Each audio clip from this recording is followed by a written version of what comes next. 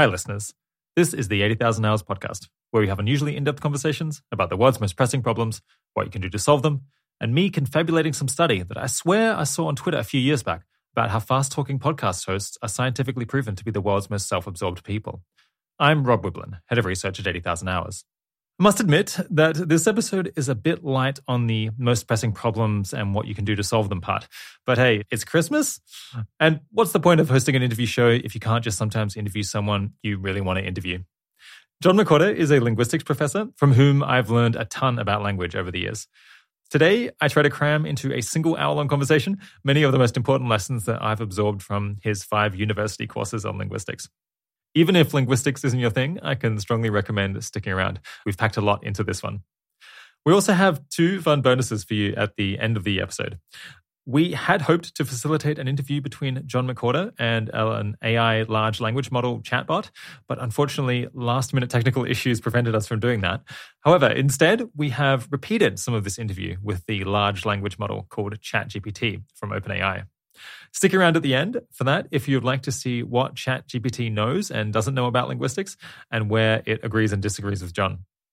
We also only had John for an hour, so to make the most of it, we didn't ask him to explain his skeptical take on the Sapir-Whorf hypothesis. That is, the theory that the language we speak shapes how we think, because he's laid out his views on that many times before. But his views on that are relevant to some of the conversation we had. So instead, John gave us permission to throw his talk, Why the World Looks the Same in Any Language, which he gave at the Polyglot Conference, in at the end of the episode. It's a pretty fun and I'd say funny presentation, so I endorse sticking around for it. You can also click through to watch it on YouTube from a link in the show notes if you'd prefer to see it that way. And of course, if you want to jump to that or to any other part of the interview, there's a chapter for all of the different sections if your podcasting software supports chapters. Oh, and as if that all isn't enough, I'm happy to say that we also have this episode in full video, edited together beautifully by Ryan Kessler. So if you'd like to see our facial expressions or beautiful high cheekbones while listening to us talking, you can get that on YouTube at youtube.com/80,000hours, all one word, lowercase, spelled out. Or, of course, we'll link to the video version in the show notes. All right, without further ado, I bring you John McWhorter.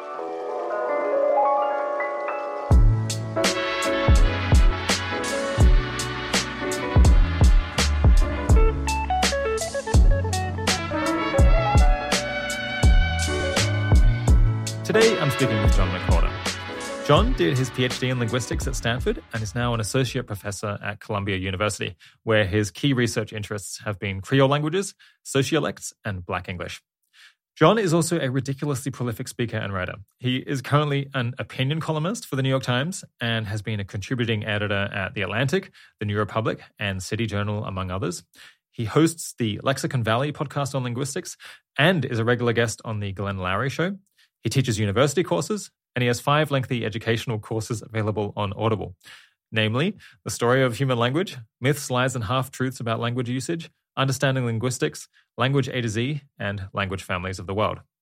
On top of that, he's written some 20 books, including The Power of Babel, A Magnificent Bastard Tongue, The Language Hoax, Woke Racism, Talking Back, Talking Black, and Words on the Move. Thanks for coming on the podcast, John. My pleasure. So this show is typically about horrible things in the world and how to solve them. And over the years, I've been fairly disciplined about not just interviewing public figures who I'm a massive fan of. But you're so good, John, that I've had to make a partial exception in your case. Because, between Lexicon Valley and your linguistics courses on Audible, I have listened to you talk about language and communications for absolutely hundreds of hours.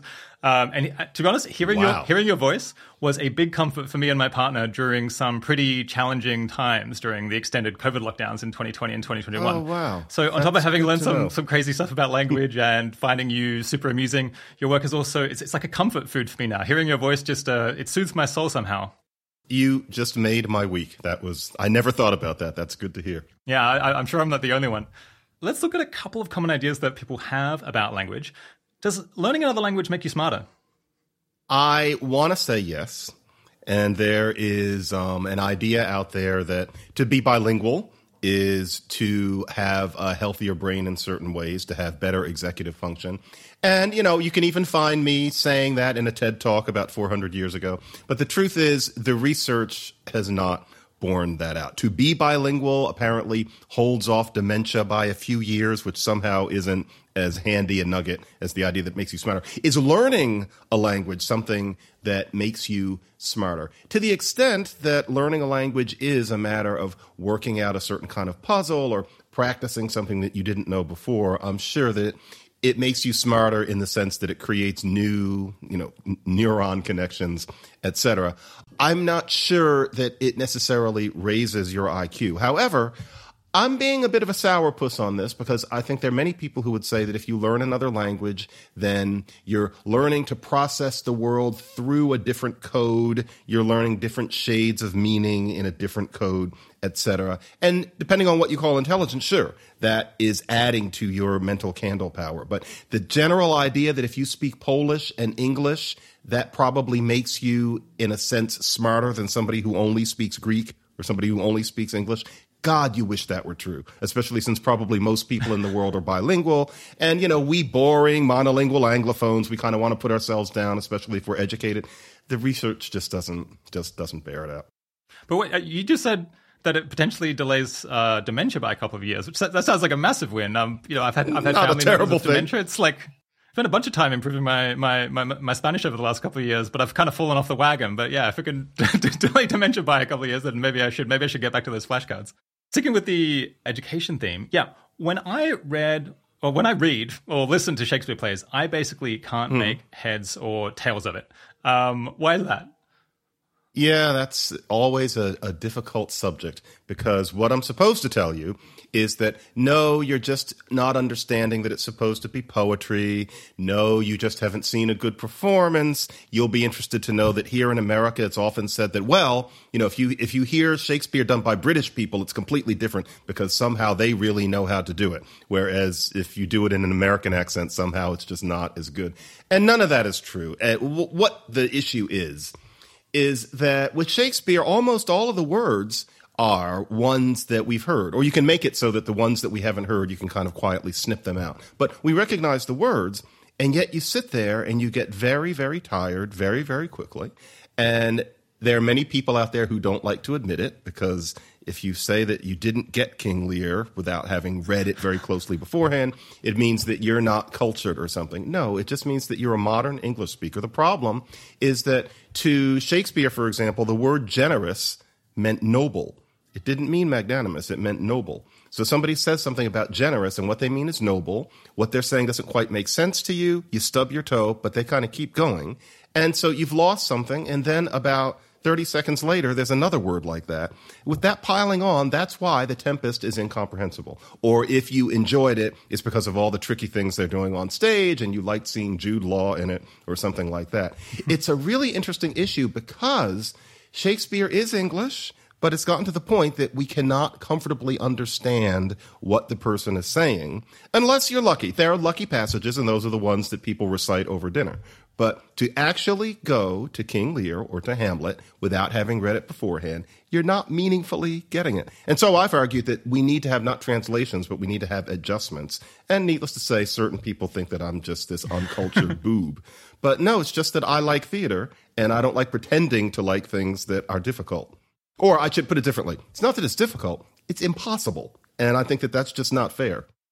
Yeah, so just like the natural, gradual evolution of language means that so many of the words mean different stuff than it used to. It feels like, so it's been 400 years or so. It feels like, yeah, Shakespeare is like a third or maybe a half of the way to being just a different language, to being, say, the difference between Portuguese and Spanish. I would show lots of Shakespeare plays in high school. But I think people would rightly have thought it was a bit crazy if I was just given French plays in the original French, not knowing any French, and was asked to study these plays in French rather than a translation. But people are so reluctant to just translate Shakespeare, just to update a bunch of the words so that it's in English of 2022 rather than English of 1600. It's such an easy score to say, Shakespeare, if he were here and apprised of the current situation, we know he would say, oh yeah, you have to change it. Now, some people would say, well, that only works if he does the changing. But no, he would say, I'm dead, and so let's have somebody else adjust it so that people can actually enjoy Much Ado About Nothing and not pretend to. Yeah, it's a funny thing. Many people who resist this, and I understand why they do, would be interested to see how it feels if you happen to be good enough in another language and you get to attend Shakespeare in that. To see Julius Caesar in French, where it's not in French of the streets, but it's in a French that's accessible to modern people, all of a sudden it's just a play. It's like you're watching Tennessee Williams. And then you go back to ours where you're sitting there pretending to have a good time. Yeah, it's a really, really funny thing. I remember the last time I saw Macbeth, which I only enjoyed because I sat down and read the damn thing over, a week beforehand. Otherwise, it would have been like attending something in Hungarian. I was listening to these Russians behind me, and they're sitting there reciting lines from it in their version of it. The 14-year-old is enjoying it. And the reason was because for them, it's in Russian, not in the Russian of 500 years ago. And I just thought it should be like that for us. It's the weirdest thing. Yeah. Okay, different question. Should we bother teaching foreign languages to school children, like primary and high school children in America or British or Australian schools? That is becoming such a fraught question because of how rapidly translation technology is advancing. And I'm supposed to say, yes, we should teach children other languages because another language gives you a different perspective on the world. But I'm not sure if that's true. I've argued against that idea that each language gives you a different kind of acid trip. Because for every jolly thing about a language where you say, well, if you learn Russian, you're more sensitive to gradations of blue or something like that. There's something else about a language where it's negative. It's something that casts a negative light on the speakers. And it all kind of comes out at par. We're all seeing the same world. The languages are what change. Now, there are different cultures, but it's not language and grammar and vocabulary that create that. And so the question is, should we be teaching children languages? And certainly if we want people to learn languages, we've got to get them going much earlier than we do. Once you turn about 13, you start to ossify in that ability. But the question is why? And as a language head, my feeling is, oh, yes, because it's just so interesting to learn other languages and be able to talk to other people. But that's not how all people feel. So I'm kind of sitting on the fence at this point. So, for example, I live in a neighborhood where probably every second person speaks Spanish and probably would rather speak Spanish than English. My girls, 7 and 10, are very monolingual in English. Neither of them seem to happen to have been bitten by the bug that I have. They're not just fascinated to hear somebody speaking Hebrew and want to grab it. For them, speech is what we speak.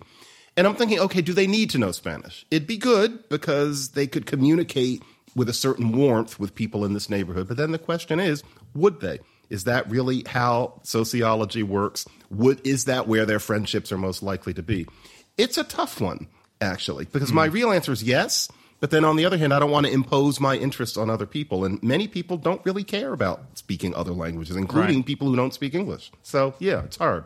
Yeah, I mean, I think another argument is that even though it might be very beneficial to actually learn to speak another language, I guess we can question that, how large are the benefits. But I looked in the US General Social Survey, only 1% of people claimed to have learned to speak another language well at school. 0.7% say they speak it very well. 2.5% say they learned another language in school well. So we're talking like 1 in 100 to 1 in 40 are actually getting to the point where they can use the language from school. So you're wasting an enormous numbers of people's time, and then they mostly just forget it because they don't use it in order to get the kind of diamond in the rough to occasionally learn to speak something properly. Yeah, what's the point of that? For example, in America, and I think still there too. The idea is that you're supposed to know a little bit of French as kind of a middle-class marker of, genteelness. But, why really? And I'm not putting down French, but that's something that made a lot of sense in the time of Henry James. But why now when, frankly, you're going to forget it? And what you see, if you look at Europe in particular, is that learning other languages in any real way is something that happens mostly when you really need to. It's not an accident that Scandinavians and Dutch people, etc., if we meet them, tend to speak English well because, frankly, nobody else speaks their languages. Right. Whereas the bigger the country, the less likely that is. So, yeah, it's a matter of utilitarian force for a lot of other people. And the question is, can we get better at teaching languages? And I think that there's something to that. I had many language teachers who were doing their very best. But, like you said, with the flashcards, the truth is, what they didn't stick. And it wasn't their fault. It's because only so much is known about how to really do it right. Yeah. Okay, hopefully we'll find a few people out. But let's turn to a more serious and sad topic, which is the very rapid extinction of, I think the outright majority of the world's languages. So we won't have time to do this topic full justice. But you had some lectures on this topic a couple of years ago, which got me thinking about it. Because to start, how many living languages are there in the world now? And roughly how many might we expect there to be in 100 years' time if things continue as they are? There are about 7,000 now, and in about 100 years, 500, 600. Yeah. How many languages have already died out over, say, the last 3,000 years? I'm not aware of the number, but many fewer than are dying out now. And so language death is natural. There are all sorts of historical developments where you read about some group of people being overtaken by another, where you can assume that some languages probably died out. Like Chinese is spoken over this huge swatch of territory. That's a magnificent thing, Mandarin in particular. But you can just know that there were hundreds and maybe thousands of languages spoken in that territory that the Han and other people overran. So language death is a natural thing, just like species death is a natural thing. But it's happening so quickly because of globalization and technology that there really is a crisis if we care about the magnificent diversity of language that exists. Yeah, do you know the main reasons that these languages are going extinct? I mean, I guess we can guess, but do we actually know what the primary drivers are? That same thing we were talking about, the utilitarianism. You and I think it's really cool that there's 7,000 languages and that languages can be so different from English. But for most people, language is about what you need, who you need to talk to, and what we now call globalization, but it goes from long before we started calling it that. There are certain big, giant languages that are most advantageous in that way, and they can make the smaller languages seem not only rustic, but insignificant, not useful. And so a classic example is one linguist, Peter Ladefoged, the late, great Peter Ladefoged, was asking a Dahalo-speaking tribesman in Tanzania. And Dahalo is one of these languages with a certain number of clicks, et cetera. Very interesting to those who don't, speak it. But he liked the fact that his son was leaving Dahalo behind and was more comfortable in Swahili in the city, making money. And the tribesman said, Dahalo is something we speak here, but we're poor. I want my son to make money, and so I want him to speak Swahili and English. And Peter Ladefoged said, well, who am I to tell him he's wrong? And that is a really tough question. And so I think often, as most linguists do, about documenting languages. And boy, it would be nice to keep them alive, but that is a tough proposition to make to some people who are interested in getting in touch with their language. But how do you make it so that they're going to pass it on to children in the cradle and speak it to toddlers? And that can be a real challenge. You speak a very small and probably therefore fascinating and very complicated language. You marry somebody who speaks another one from several villages over. The two of you move to the city because maybe there's more money to be made in the city. Maybe you think of the city as a more cosmopolitan place. In the city, there's going to be some big giant lingua franca. And so you two probably already speak it. Now, you have kids. What are you going to speak to your kids? You might speak a little of those village languages, but you two don't share a village language. You're going to speak that big fat language. It might be, for example, Swahili. That's what your kids are going to know. They're going to know bits and pieces of the village language. Those kids are going to marry other people who speak Swahili. That kills languages because after a while, there are very few people left in the village. And the people who are left in the village would rather speak Swahili because modern media makes it so that you hear the big language all the time. The big language is the language of songs. The big language is what you text in. That's a very hard thing to resist. That's happening all over the world. Yeah, so that's a story in which kind of people are voluntarily giving up these languages because they just don't provide so much benefit to them relative to the enormous cost potentially of learning them and keeping them up. Is that like almost all the story? Or did you know like how much of these languages are being lost due to kind of explicit government coercion or other kind of active decisions that are being made to kind of kill off languages? I'm not aware of active efforts these days to kill languages. That was a standard situation for Native American languages in the United States and also in Australia for a long time. That is largely a thing of the past, and I'm not aware of a government movement to actively get rid of small languages. But it can happen through just neglect. Many governments really don't have the funds to put towards something like that. And then it's easy just not to be concerned. Once you get beyond a certain circle, the idea that a small language is exotic and therefore interesting, as opposed to just something strange that some people speak and that you don't know, is increasingly common. And so I hope nobody's listening to this and thinking that I'm saying we've just got to let these languages go. I think that we should try to keep them alive as much as possible. But the sad thing is that in many cases, especially when the language is almost gone, documenting it is probably the best that can be done. But no, I'm not aware of active efforts to suppress the languages now. Progress happens slowly, but it does happen. But the issue is, how do you foster them?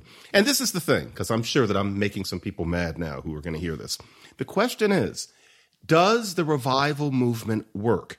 And I really hope that the answer is yes, especially with modern technology. But over the past several decades, it's been very rare that you could say that a revival movement made it so that a significant number of toddlers grew up speaking the language and were on their way to passing it on to their toddlers. That's really hard to do, especially if the language doesn't have a written history. So I think we have to be both compassionate, we have to be forward-thinking, but we also have to be realistic as to what we mean by revitalization and preservation. Yeah.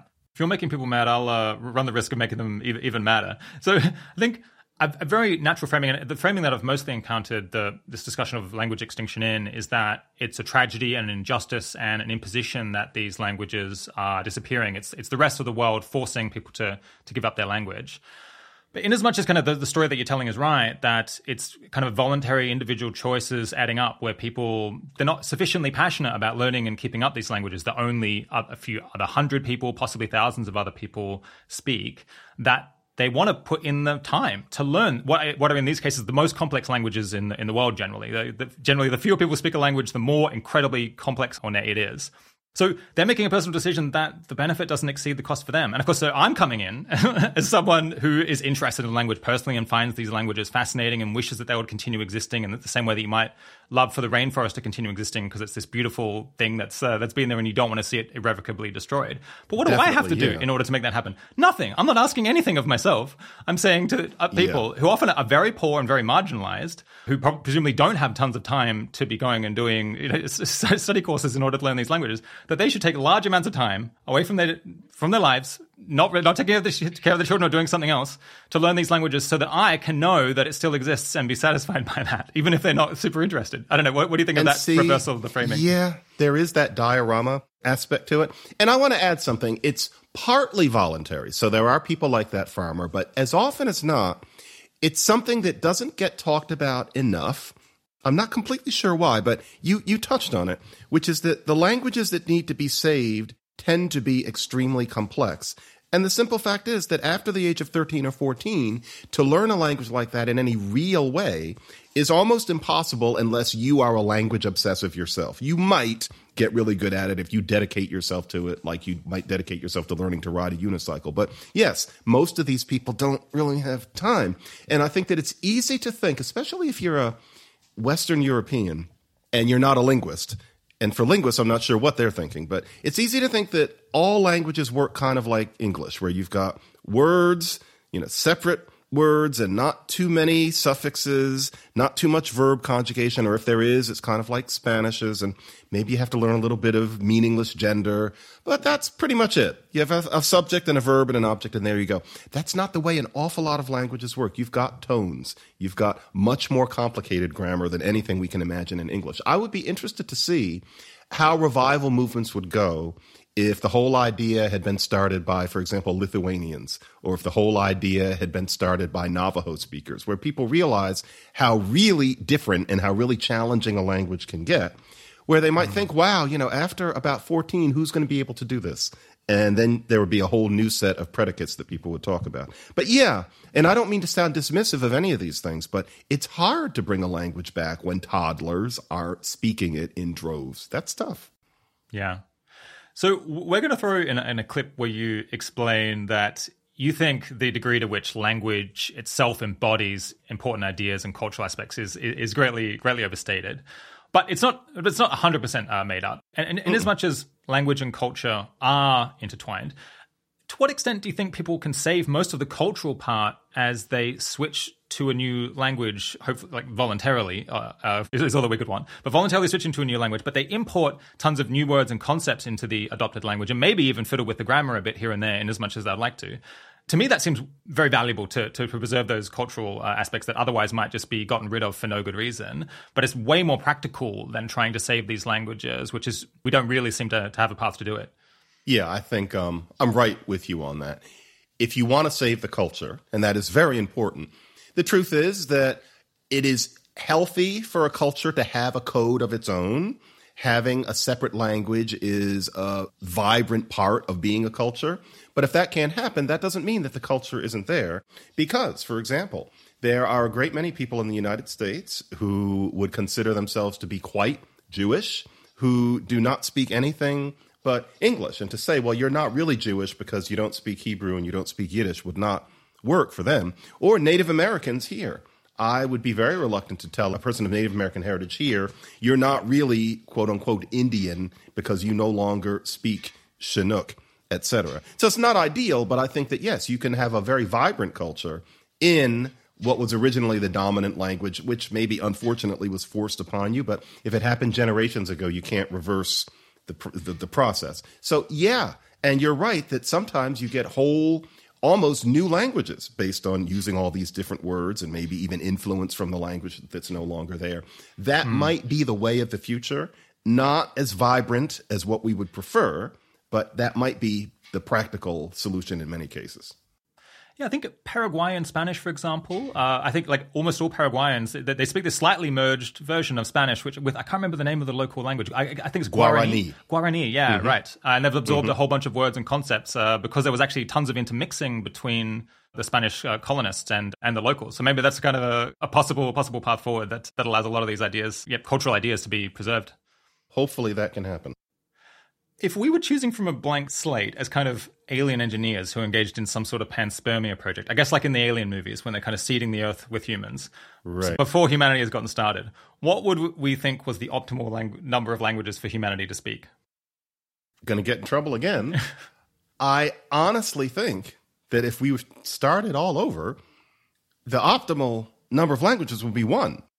I really don't think that anybody would think, if language weren't so changeable and that 7,000 languages had developed, I don't think anybody would say, wouldn't it be nice if there were 7,000 different languages and most of us couldn't understand one another? I don't know if anybody would even say, wouldn't it be nice if there were 7,000 different ways of talking, even though we all shared one? That would take a great leap of imagination. And so I delight in all the languages that there are. But the truth is they developed via the accident of how language change works when groups separate. And so the idea that we need 7,000, I think that becomes attractive if you believe in the Worfian idea that each one of those languages gives you a different lens on life. But if that idea's importance is exaggerated, then I would say, as a linguist who delights in the 7,000 languages, that if you roll the tape back, it wouldn't be the worst thing if everybody could speak just one, in which case I think the language heads among us think, yeah, okay, there would be this one, but wouldn't it be nice if then everybody had this other one that they use at home and with their friends? But I don't think most human beings would think that way. They would think there is one way to talk, and we use it with anybody who we meet. And then there's another thing people will say, which is that people would deliberately change the way they talked in order to reinforce their sense as a group. Okay, maybe, but not to the degree of creating a whole new language. It would be different slang. It would be different sounds. I think most human beings would prefer that everybody could talk to one another. That's so mundane, but I think that really is true in the grand scheme of things.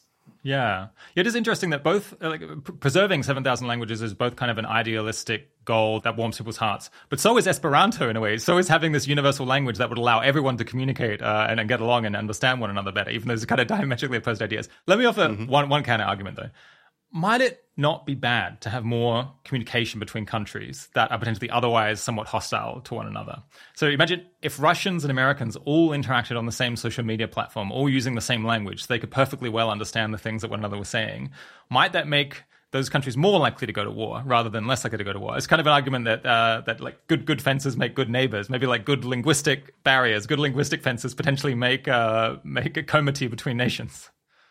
You know, I never thought of it that way, that if there were richer communication, people might like each other less. It's definitely possible. Like you imagine, Donald Trump in Korea, what kind of communication was happening between them? And it must have been very slow and very stunted Imagine if they could actually have communicated in one language. Would they have, quote unquote, fallen in love or actually had more of a sense of what one another were like? It's an interesting speculation. Those two people communicated basically in somebody, standing there and kind of dumbing down the things they both said. What would have happened if they could have both spoken English or Korean? Yeah, or Esperanto. It would be very interesting to see. Let's talk about a couple of big ideas in linguistics. At a fundamental level, do people conceptualize and reason about the world using language and words, or do they do it using underlying concepts that are embodied in the brain themselves apart from words before language, and then only get translated into language when we want to communicate, or I guess when we want to, engage in occasional deliberative thought in kind of the prefrontal cortex? Yeah, that is a grand debate. And I think that we have to say that thought comes before language to an extent, because language would have evolved as a way of communicating thought more efficiently than snarls and bodily postures and bites. There had to be some feelings. There had to be some thoughts. The thoughts probably had to do with let's all band together and scavenge on that large dead elephant or something like that. And then you're off to the races. But then on the other hand, once you've got language, it changes the quality of your thought. And so, for example, you can't respect someone without being told. You need language to instill not just being afraid of somebody, but respect, as in grandma is this old lady, but she's very important because she saved us from this and she knows all about that. Respect her. Before that, the closest thing to respect is don't bother him or he will kill you. That's not respect. And so there are various emotions and positions that only work if you can talk, not to mention just passing culture along and there being an encyclopedia of knowledge, even if it isn't written down. And so there is a kind of thought, there's a caliber of thought that can't happen until there is language. But certainly there were thoughts before language. And that's why we can see that a bonobo has thoughts. The question is just whether the bonobo can express them. Yeah, to what extent does it kind of settle the issue that we can see that babies are thinking, they're kind of reasoning through things and making decisions, and we can see animals are doing this as well, and they presumably aren't thinking in language. I mean, I guess I've also recall this argument that I'm not sure I can fully put it back together again, but for example, when you say a word that has homophones, we don't then often confuse the underlying concept. It seems like sometimes we reach for a concept and then we struggle to find the word, but kind of not the other way around, where we confuse the word with the underlying idea. Which kind of suggests that it's these primitive concepts that are doing the thing. It's all about thought. Yeah. Exactly. Yeah, and then the homophone is just a kind of accident, but we're being channeled by what we were thinking. Exactly. And that's why these sorts of things are funny. A lot of jokes, especially low-level jokes, are pretending to be confused by the homophones, because the fact is we aren't. We're thinking. Yeah. Yeah. So is it kind of settled then that we don't really speak in language? I guess are there people who advocate that in fact language is more fundamental to thought, and we do think in words, not in concepts? I don't think any linguist would think that, because it's clear that language is a tool that is designed to allow us to express thoughts, which means that just ontologically the thoughts must have come first. It's just what language can do to thoughts once language exists. I mean, for example, there have been some people who have proposed that language emerged so that you could talk to yourself, so that you could more eloquently express your own thoughts. But no, language emerged for conversation. And once again, that means that there must have been some thoughts that people wanted to share. Thinking to yourself in language is something that comes later, after something has evolved, in order for you to say things to other people. That would have been how it emerged. Yeah. Can people communicate meaningful information more quickly in some languages than others? No. Rather, from what I've heard, the issue is that if a language squishes units of meaning more closely together than another one, it often is spoken a tiny bit more slowly. And so everything comes out at par. So I'm not aware of a language where you can get across more in less time. Because, for example, if there's what's called a polysynthetic language where one sentence is basically one word, the word is not said at a bullet's pace. The word is stretched out to a certain extent, whereas a different language like, for example, Spanish or English might go by faster because we have fewer units of meaning within one word, and so we can go faster. So I'm not aware of that. However, I've also never thought about it very hard. Yeah. Why do you think it would be the case that all languages communicate at roughly the same pace, that there wouldn't be significant differences? Because if there is an evolved specification for language, part of it, it seems, involves processing chunks. It's not about processing words going by. It's processing chunks of meaning that are formed by words and what we call morphemes, which are units of meaning. And so not only walk, but say the ed ending. And that would be something where there'd be limits on how quickly you could process. And it's interesting how quickly we can process language. But for it to go by too quickly would go beyond what it would seem the brain is specified for. Presumably there is one specification in the brain for that kind of thing. This is not about the Chomskyan conception of universal grammar, where apparently we're supposed to be genetically specified to have these bizarrely complex tree structures, etc. But whatever it is that makes it so that humans do have language, there must be some genetic specifications. They're going to be broad and maybe less dramatic than what the Chomskyans propose. But one of them would be that capacity for chunking information given to us through our ear. And this would have started possibly with, being able to hear sounds and music. And I would imagine that that would be one speed, and you couldn't go beyond it. That's my guess. Yeah, I guess I have a pet theory. So it's just like, what is creating the speed limit here?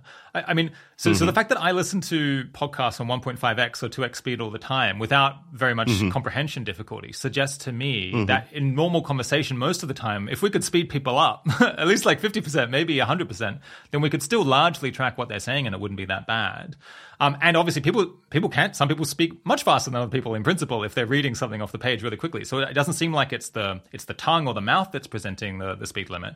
My guess is that it's the speaker can only form their thoughts and think through what they're saying and put things into language at a particular pace, because that's the most challenging part. Like producing speech, I think, is more challenging than understanding what someone has said, because you actually have to have the ideas. And so maybe it's just that the human brain is only good for so many thoughts in so many seconds. And you can only produce so much.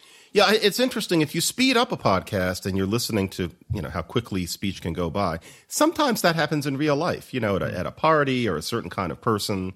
One can speak that quickly and one can be spoken to that quickly and understand it. Yeah, the question is whether you could continue producing language at that speed constantly all the time and express anything worth expressing. Yeah, it's an interesting question. Yeah, I think this is potentially self-serving, but apparently speaking speed and intelligence are somewhat correlated across people, which maybe suggests that... Is that true? Yeah. I'll try to find a study to make sure that I'm not just making up nonsense information there. But I mean, it kind of makes sense that speech is an intellectual challenge. Coming up with ideas is an intellectual challenge.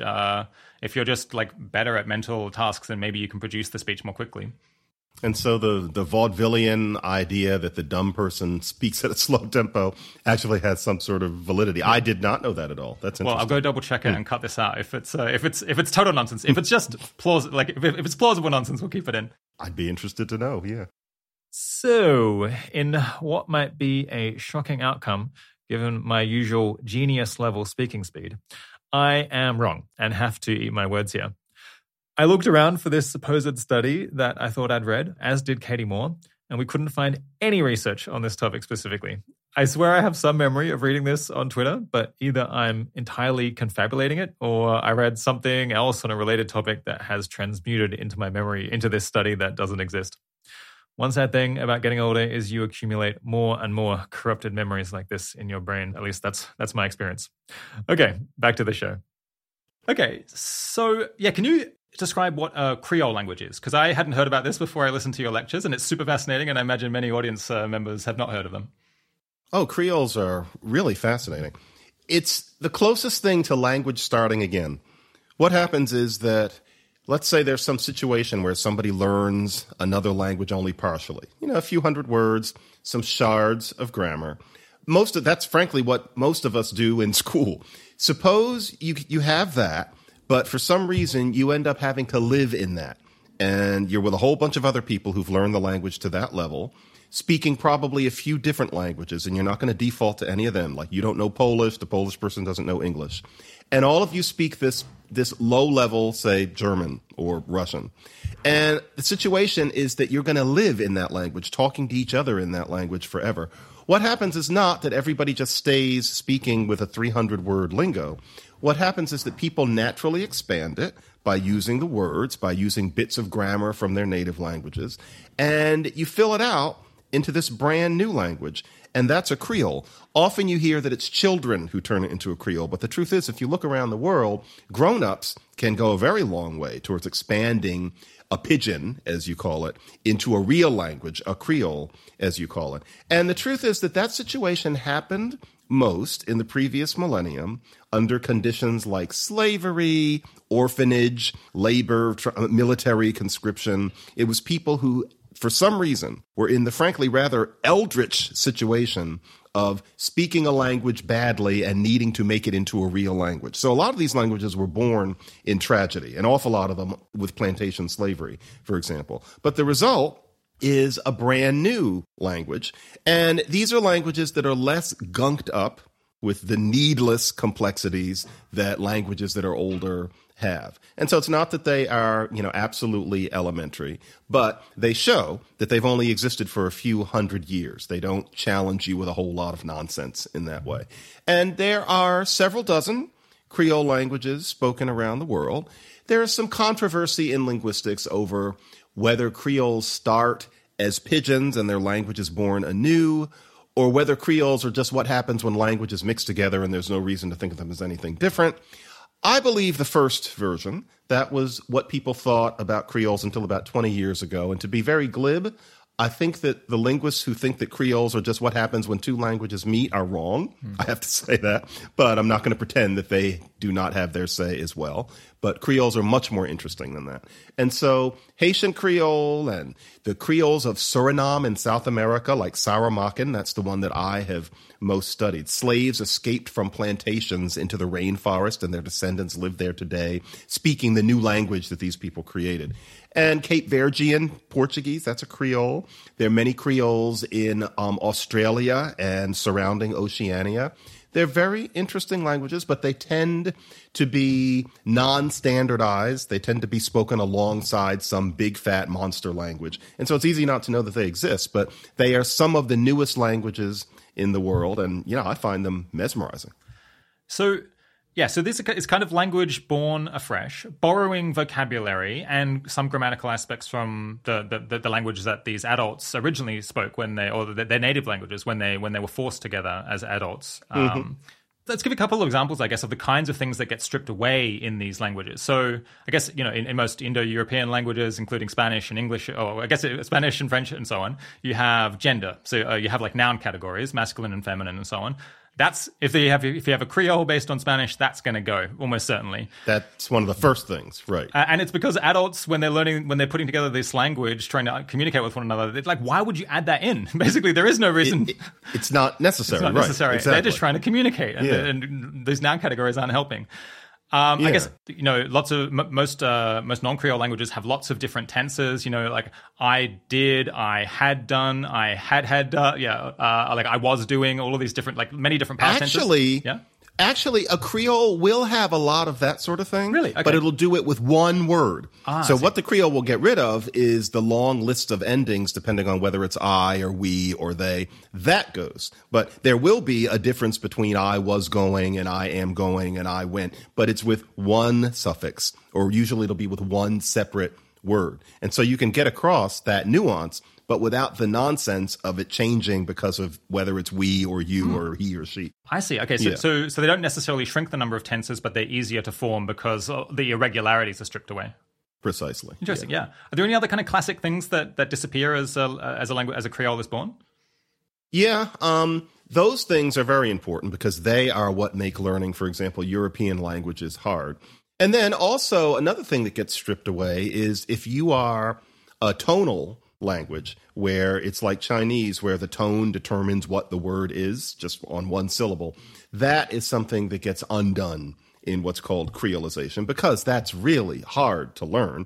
And if you're going to create a language anew, why would you start it that way? So that sort of thing has to kind of creep in gradually all over again, but you strip that away.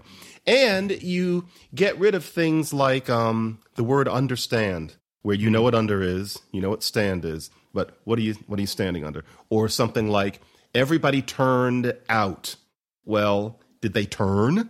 In what sense did they rotate? We don't think about that. But that sort of thing has to start all over again in a Creole. Words are more transparent in that sense because you've just gotten it down to a collection of 100 and you're trying to make 300 or 400. You're trying to make as much sense as possible. So Creole languages do not have the grammar of Esperanto. It's not that grammar disappears to that extent. But then on the other hand, a Creole language's structure is much less gunked up. And so, for example, Haitian Creole is very much a real language. You have to learn grammatical rules, and it's got, vocabulary way, way, way, way, way beyond 600 or 700 words. It's now tens of thousands. But it's still true that Haitian Creole is French, but with all of the things that make French hard to learn stripped away because people, frankly, had better things to do. Yeah. And so it's a much easier language to learn the basics of. So they're much easier to learn than lingua francas like English, and much, much easier to learn than languages that were never lingua francas, like, I don't know, Welsh or Hungarian or Iroquois or whatever. Yes.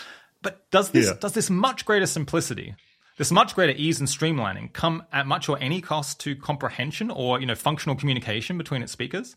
No, it's interesting. Functional communication between speakers and expressiveness in general are all about a language having what are called constructions. So you've got words, you've got basic grammar, you've got expressions like, what are you doing here? Or the longer, the better. If you think about it, the longer, the better, that doesn't necessarily have to mean what it means. We just know that we just know that. That's called a construction. What are you doing here, you say? And you're watching the person doing it. What you mean is, why are you here? That's something that you pick up. All languages have a massive collection of that. Where the shit hits the fan is that languages differ in how much of the hablo, hablas, habla, hablamos, hablais, hablan that you have. All of the verb conjugations, the meaningless grammatical gender, the verbs that change shape for no reason like am, are, been, be. All of that stuff, there's some languages that have almost none of that.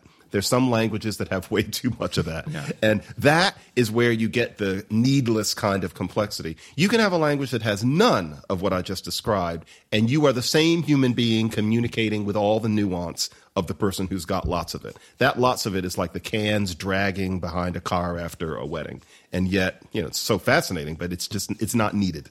So when I was listening to your lectures on Creoles, it's like, okay, so you've got these languages that are way easier to learn, much more regular, much more streamlined. It comes at no cost to communication as far as anyone can tell. It turns out that, marking the gender of pronouns, not helpful. It turns out that all of these subtleties of tenses, context takes care of it. None of it was necessary, marking whether this object is moving or who owns it and how they own it and how they know something. All of this stuff You have listened to my lectures. More than once in some cases.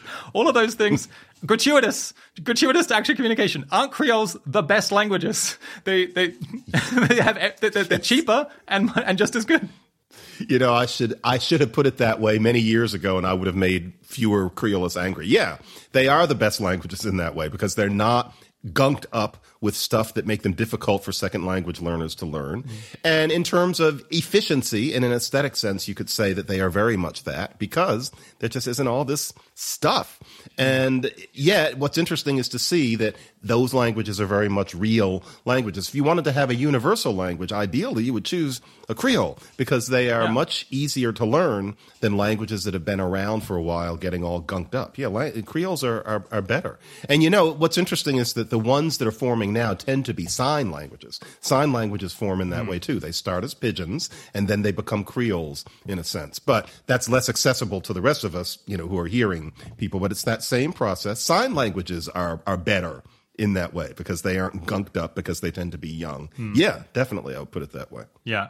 Just before we finish this, I'll just say one other thing is I was amazed that Creoles form basically within one, maybe two generations. You throw together people who don't have a common language, they will produce a full language, a fully functional language with all of the words they need and all of the grammar. Sometimes in the first generation, or if not, then their children will all speak this language, which is just incredible. I mean, I think it speaks to, so people want to communicate, and if the language doesn't have a function, they just add it, and then they all kind of agree on it very quickly, and it appears just like that. It's beautiful. It's funny how quickly it does seem to happen. It does seem to happen in one generation. And, if I were going to make a movie of it, I suppose for drama's sake, I would have it being that the first generation of toddlers all of a sudden are speaking much more fluently and quickly than the grown-ups. But truth is, the grown-ups can do it too. There would be drama in watching teenagers and grown-ups gradually getting to the point that they can have a real conversation, because that's exactly what happened, for example, in Australia and Oceania. You have to reconstruct it for the plantation Creoles. You have to guess, but all evidence is that that's the way it happened there, too. Then the kids come, and it's already a real language. The kids make it a real language, but it isn't as dramatic as one might think, because even the grown-ups, to be a human being is to want to do better than me sit under tree. You want more, and you create it. Yeah, that's what people do. Yeah, and I think it's the same thing that makes people talk about that. They worry that English is going to degrade or languages are going to degrade. It's basically not possible, because if it isn't serving our purpose, we just fix it. We just add words. We just disambiguate. When you couldn't make language breaks, degrade if you wanted to. No, even if you wanted that to happen, you would end up subconsciously resisting it. When language breaks, we fix it. Exactly. Yeah. Okay, final section, I want to talk a little bit about artificial intelligence and the possible future of language. An audience member had this question: how will language adapt to use by artificial intelligences with different patterns of strength than humans? For instance, it's routine for language models to read more books than could be read in many human lifetimes already. They may have much greater working memory and encode language directly in characters rather than in sound. So how different might an efficient language for use by super capable artificial intelligences be? And how much of an efficiency penalty might there be for keeping it easily human comprehensible for communication or transparency reasons? Well, to tell you the truth, this goes a little bit beyond my pay grade, but I can speculate that for something with that kind of power, we might want to study all of the different semantic shades that a language can indicate. No language does them all, but it'd be interesting to construct one that really did get everything in, kind of like this ithquil that one person has developed. And then the issue would be for humans to be able to deal with this language slowly, as in we would be able to read it and we could go at our own pace. But machine translation, AI could handle that kind of super packed information at, mind-blowing speeds. There would just be that difference. So it'd be interesting to see. A language in that case could pack in more information about world conditions than any language I think a human being could handle, which is why languages get complicated, but they only get so complicated. If humans settled space, do you think we'd end up with different languages on, Mars, or if not Mars, maybe if we went to other stars? No, but only because presumably there would be constant communication between the stars. There would be written language. All of those things, widespread literacy and print, discourage the kind of language change that would lead to new languages. If there were the constant kind of communication that one imagines there would be, then let's say, let's guess that English was brought up there. It wouldn't be that there would be brand new languages in 1,000 years because of the nature of the way humans communicate even now down here. If it had happened 500 years ago, the analogy is getting strained, yeah, because people would be separated. But with the way things are now, everybody would keep speaking more or less the same thing. There'd be dialects, but not different languages. So I think one thing is that I think you can send a message to Mars in a couple of minutes, 8 minutes or something. But to send a message to another star system, it's the delay is, I think, maybe years. I don't know. It's a long time. Right. And so maybe the level of communication hard to get beyond be really low. Yeah, if that's true, and if there's no way to get beyond that distance and travel it faster, yeah. If we're talking about that kind of distance, yes, different languages would emerge, although you couldn't know that it was a different language for a very long time right. because of the slow. But yeah, I'm lacking imagination on that. Yeah. I guess if that's the case, then we could potentially be at a nadir for languages pretty soon. And then if we did go out and settled space, then we could have a flourishing and we can get some more languages. Yeah, exactly. We'll get some more That's back. A nice spin to put on it. Yeah, that's true. Okay. Yeah. We do much more communication in writing now, which means that there's less potential for people to kind of mispronounce things or say things slightly incorrectly. Does that mean that the rate of evolution of English or of mostly written languages has massively slowed down relative to the past, such that maybe we'd still be able to understand people speaking English in 1,000 years' time? I would say that is definitely likely to be the case. Vowel change in particular continues. And that will always be something where, as a certain amount of time goes by, will make us sound peculiar to one another. But the difference between what vowels were like for Shakespeare and what vowels were like for George Washington, and what vowels were like for George Washington versus what ours are, it's a huge difference in how quickly language change used to take place. And it's at the point where we can watch people walking and talking 100 years ago. Basically, the first time that we can actually see people singing, talking, and moving is film made in 1922, except for some marginal attempts. And so that means we can hear people for 100 years.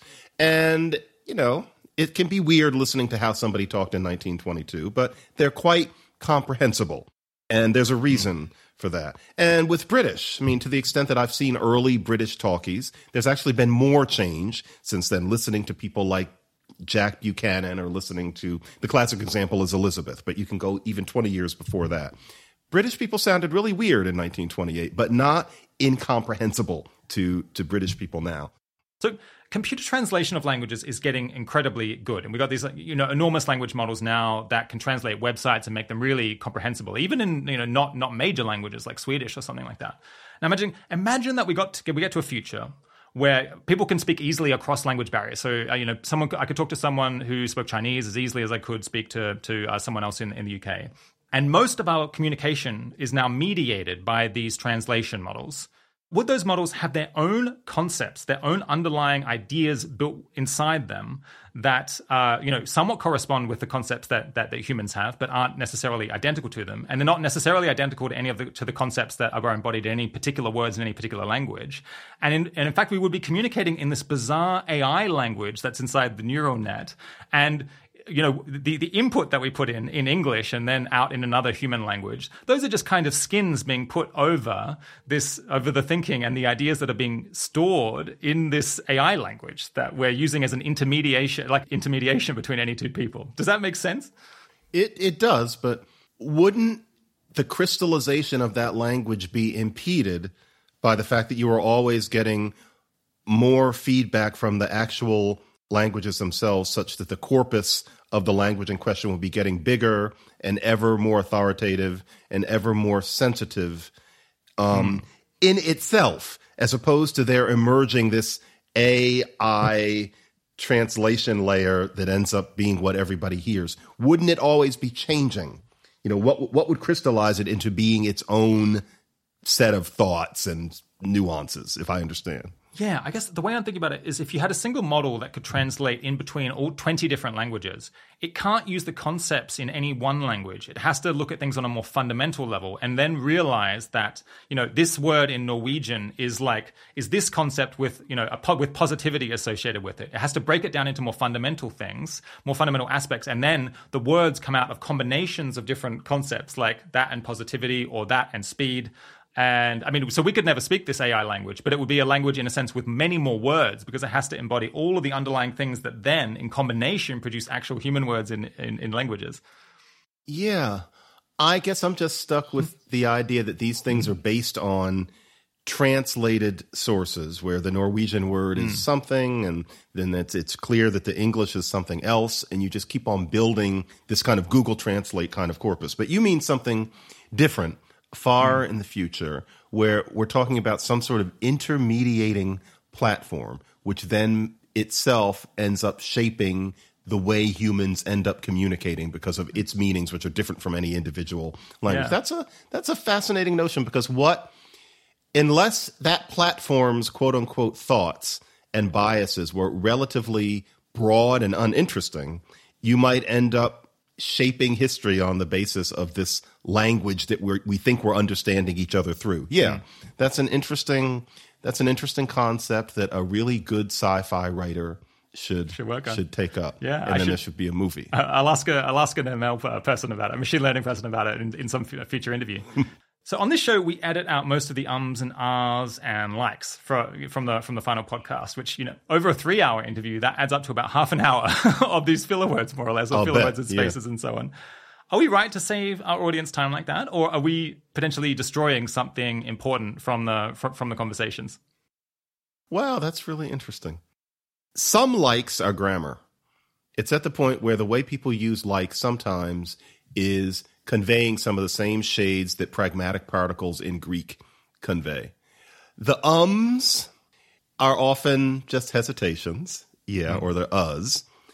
I could imagine cutting them out because language is just aesthetically more appealing without those. And then you would get into other things such as the you knows and the rights and the sort ofs. And it's interesting. I am a very descriptive linguist, and I try very hard to hear everything as just a novelty.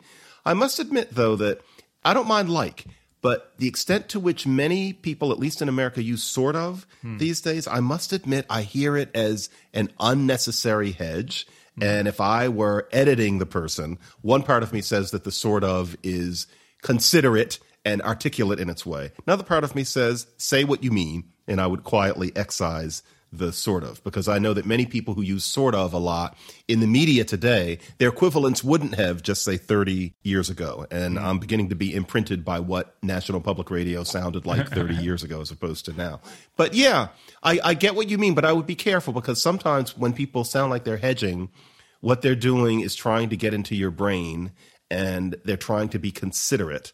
And sometimes what they're saying, for example, my favorite example of like is I'm listening to a teenager and he's saying, we tried to get in there because it was supposed to be our room. It was reserved, but there was a whole family in there. It was like grandparents and like kids and like aunts in there.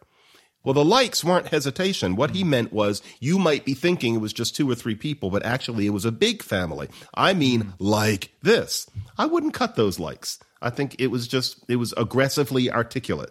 But there's a where do you draw the line quality to this. So, yeah, I get it. The outright hedges, sure, make language sound better and smoother, but sometimes it's really just a kind of articulate modernity, I think. Well, I'll let you get off to your students. I'm super happy we managed to get through so much in just an hour. I managed to pack it on. I think basically all of my questions. Good. Very good. It's been a pleasure to talk to you. I'm glad I went into podcasting so I could get an interview. Very nice to meet you, and it's been a joy, definitely. My guest today has been John McWhorter. Thanks for coming on the 80,000 Hours podcast, John. Thank you. Happy to be here.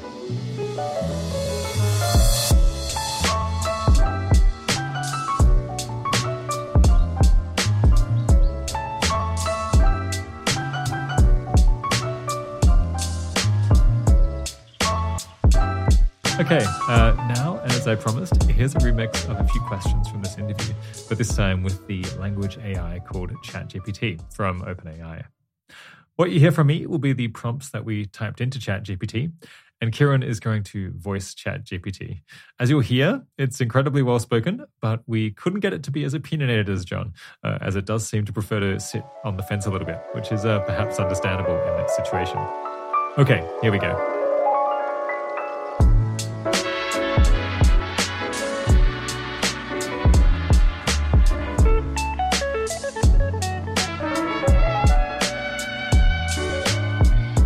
Today, I'm speaking with ChatGPT.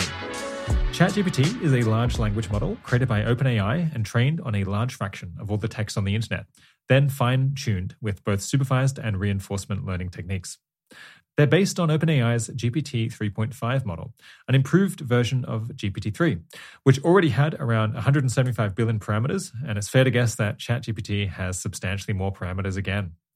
ChatGPT was launched in November 2022 and has garnered attention for their detailed responses and articulate answers, although the factual accuracy of those answers has been criticized by some. Today, we've asked ChatGPT to answer as if they were a linguistics professor at Columbia University. So thanks for coming on the podcast. I'm happy to be... Excuse me. I'm happy to be here. As an AI language model, I don't have a physical body, so I can't actually come on a podcast in the traditional sense. But I'm here to assist you with any questions you may have about linguistics or anything else. Does learning another language make you smarter? There is some evidence that learning another language can have cognitive benefits. For example, studies have shown that bilingual individuals often have better executive function, which is the ability to plan, focus, and multitask. Additionally, learning another language can improve cultural understanding and awareness, which can also have cognitive benefits. However, it's important to note that the extent to which learning another language enhances cognitive abilities can vary depending on the individual and the context in which the language is learned. Come on, that's a very safe answer to give. You're not going to offend anyone with that. If you had to give a more bold and controversial opinion about whether learning another language makes you smarter, what would you say? It's certainly true that learning another language can have cognitive benefits, as I mentioned earlier. However, it's important to note that the extent to which learning another language enhances cognitive abilities can vary depending on the individual and the context in which the language is learned. It's also important to note that intelligence is a multifaceted concept and can't be reduced to a single measure or ability. Therefore, it's not accurate to say that learning another language makes an individual, quote, smarter in a general sense. However, it's possible that learning another language could enhance certain cognitive abilities or improve performance in certain tasks. Can people communicate meaningful information more quickly in some languages than others? Yes, it's possible that people can communicate meaningful information more quickly in some languages than others. There are a few factors that can affect the speed at which information can be conveyed in a language. One factor is the complexity of the language's grammar and vocabulary. Languages with simpler grammar and smaller vocabulary sizes may allow for more efficient communication, as there are fewer rules and words to remember and use. This could potentially make it easier to convey information quickly. Another factor is the prevalence of idiomatic expressions and other figurative language in a language. The use of idioms and figurative language can make it more difficult to understand the intended meaning of a message, as these expressions often rely on cultural knowledge and may not be literally translatable. This could potentially slow down communication. Additionally, the familiarity and fluency of the speakers can also affect the speed at which information is conveyed. Speakers who are highly fluent and familiar with a language may be able to communicate more quickly and efficiently than those who are less fluent or unfamiliar with the language. Overall, while it's possible that some languages may allow for more efficient communication of meaningful information, it's important to consider the various factors that can affect the speed at which information is conveyed in any language. Do you think that maybe the limiting factor for humans communicating with one another might be the ability of their minds to process information and decide what they want to say, rather than their ability to decide what words to use or figure out how to verbalize them with their mouths? It's possible that the ability of the mind to process and decide on the information to be communicated could be a limiting factor in communication. However, it's important to note that the process of communication involves a number of different steps and abilities. And it's likely that all of these steps and abilities contribute to the overall effectiveness of communication. In order to communicate effectively, speakers must be able to generate and organize the thoughts and ideas that they want to convey, as well as choose appropriate words and phrases to convey these ideas. They must also be able to verbalize these words and phrases using their mouths and produce the sounds of the language. Additionally, listeners must be able to understand and interpret the words and phrases being spoken, as well as the intended meaning behind them. This requires the ability to process and interpret the sounds of the language, as well as to draw on prior knowledge and context to understand the message being conveyed. Overall, while the ability to process and decide on the information to be communicated may be a limiting factor in communication, it's just one aspect of the complex process of communication, and it's likely influenced by a variety of other factors as well. People worry that English is going to degrade, or languages are going to degrade in general. It's basically not possible, I think, because if the language isn't serving a purpose, we're just going to fix it. We're just going to add words, we'll disambiguate. I think we couldn't actually make language degrade even if we wanted to. While it's true that languages are constantly evolving and changing, it's unlikely that a language like English would ever degrade to the point where it's no longer functional or useful. This is because the speakers of a language have a vested interest in maintaining its integrity and effectiveness as a means of communication. If a language is not serving their needs or fulfilling their goals, they'll adapt and modify it in order to make it more effective and useful. For example, if a language like English is not able to express certain ideas or concepts, its speakers will borrow words or phrases from other languages, or they'll create new words and phrases in order to fill these gaps. This process of language change and adaptation is ongoing, and it ensures that a language like English will remain flexible and capable of meeting the changing needs of its speakers. Overall, the idea that a language like English could, quote, degrade to the point where it's no longer useful or functional is unlikely. Instead, languages are dynamic and adaptive, and they're constantly changing in response to the needs and preferences of their speakers. This ensures that a language like English will remain effective and useful as a means of communication.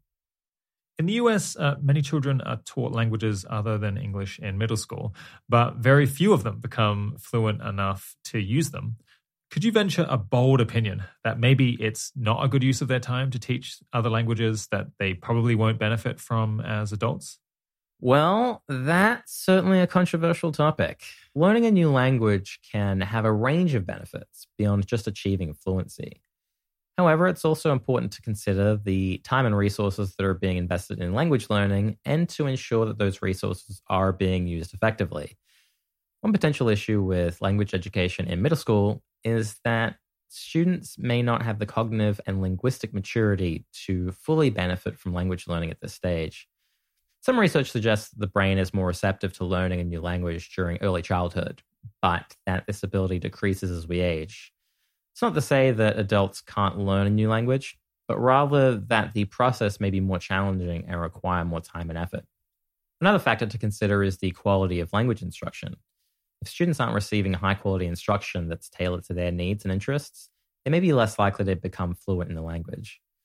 Overall, while I believe that learning a new language can be a valuable and enriching experience, it's important to carefully consider the potential benefits and limitations of language education and to ensure that resources are being used effectively. Oh, and we've got a final question that came from John McWhorter himself. What was the first Technicolor film? The first Technicolor film was The Gulf Between, a short film produced in 1917 by the Technicolor Motion Picture Corporation. Technicolor was a color motion picture process that used dye transfer printing to produce vibrant and accurate color images on film. The process was invented by Herbert Kalmu, Daniel Frost Comstock, and W. Burton Westcott, and it was used extensively in Hollywood films during the 1930s and 1940s. Some of the most famous Technicolor films include Gone with the Wind, The Wizard of Oz, and Singin' in the Rain. And what was the first feature-length 3-color Technicolor film? The first feature-length film produced using Technicolor's 3-color process was The Wonder Car, a 1924 American silent comedy film directed by Roy William Neill. Technicolor's 3-color process involved the use of 3 strips of film, one for the red, green, and blue colors. The 3 strips were printed onto the same strip of film, creating a full-color image. The process was an improvement over the earlier 2-color process, which used 2 strips of film and was not able to produce as wide a range of colors. The Wonder Car was a commercial success and helped to establish Technicolor as a leader in the field of color motion picture technology. The film told the story of a man who inherits a revolutionary new automobile, and it featured elaborate chase scenes and special effects. Wasn't it Becky Sharp?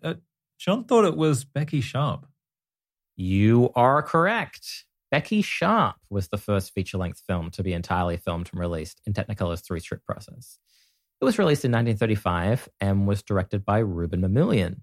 The film was an adaptation of William Makepeace Thackeray's novel Vanity Fair and starred Miriam Hopkins as Becky Sharp, a young woman who uses her wit and charm to navigate the social hierarchies of early 19th century England. Becky Sharp was a critical and commercial success and is considered a pioneering work in the history of color cinema. It was also the first film to be nominated for an Academy Award for Best Art Direction, although it did not win. Wait, so was it The Wonder Car or Becky Sharp? I apologize for the confusion. The Wonder Car was the first feature-length film to be produced using Technicolor's 3-color process, but it was not the first feature-length film to be entirely filmed and released in Technicolor's 3-strip process. Becky Sharp was the first feature-length film to be entirely filmed and released in Technicolor's 3-strip process. I apologize for any confusion my previous responses may have caused. Okay, thanks so much for your time, ChatGPT. Have a great Christmas, and I appreciate you making time to come on the show. You're welcome. It was a pleasure to participate in this conversation. I hope you have a great holiday season as well. If you have any further questions, please don't hesitate to ask.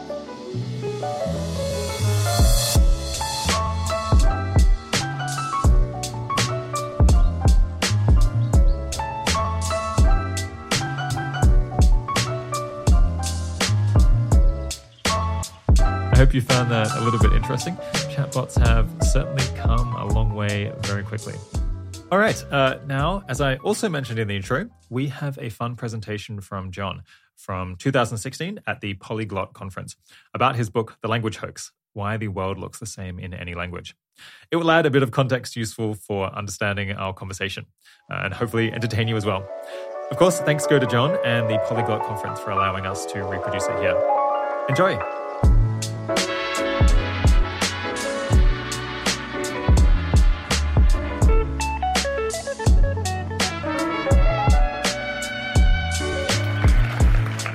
Thank you for being here, folks. I want to share with you that, and it is The Language Hoax: Why the World Looks the Same in Any Language. And what I mean is, let's just get right down to what I'm talking about. It's this Sapir-Whorf hypothesis that if we are language fans, we have probably heard of. And it also gets out into the media. It's part of educated Blue America Upper West Side brie-eating discourse at this point, which is that the language that you speak gives you a world view. It shapes the way you see life. And so the different languages of the world, the 6,000 or 7,000 of them, are all different glasses, different acid trips that we're all having. That is a deeply narcotic, so to speak, idea. You want that to be true. I remember learning it as an undergraduate about the Hopi Native Americans and thinking, I'm glad that's true.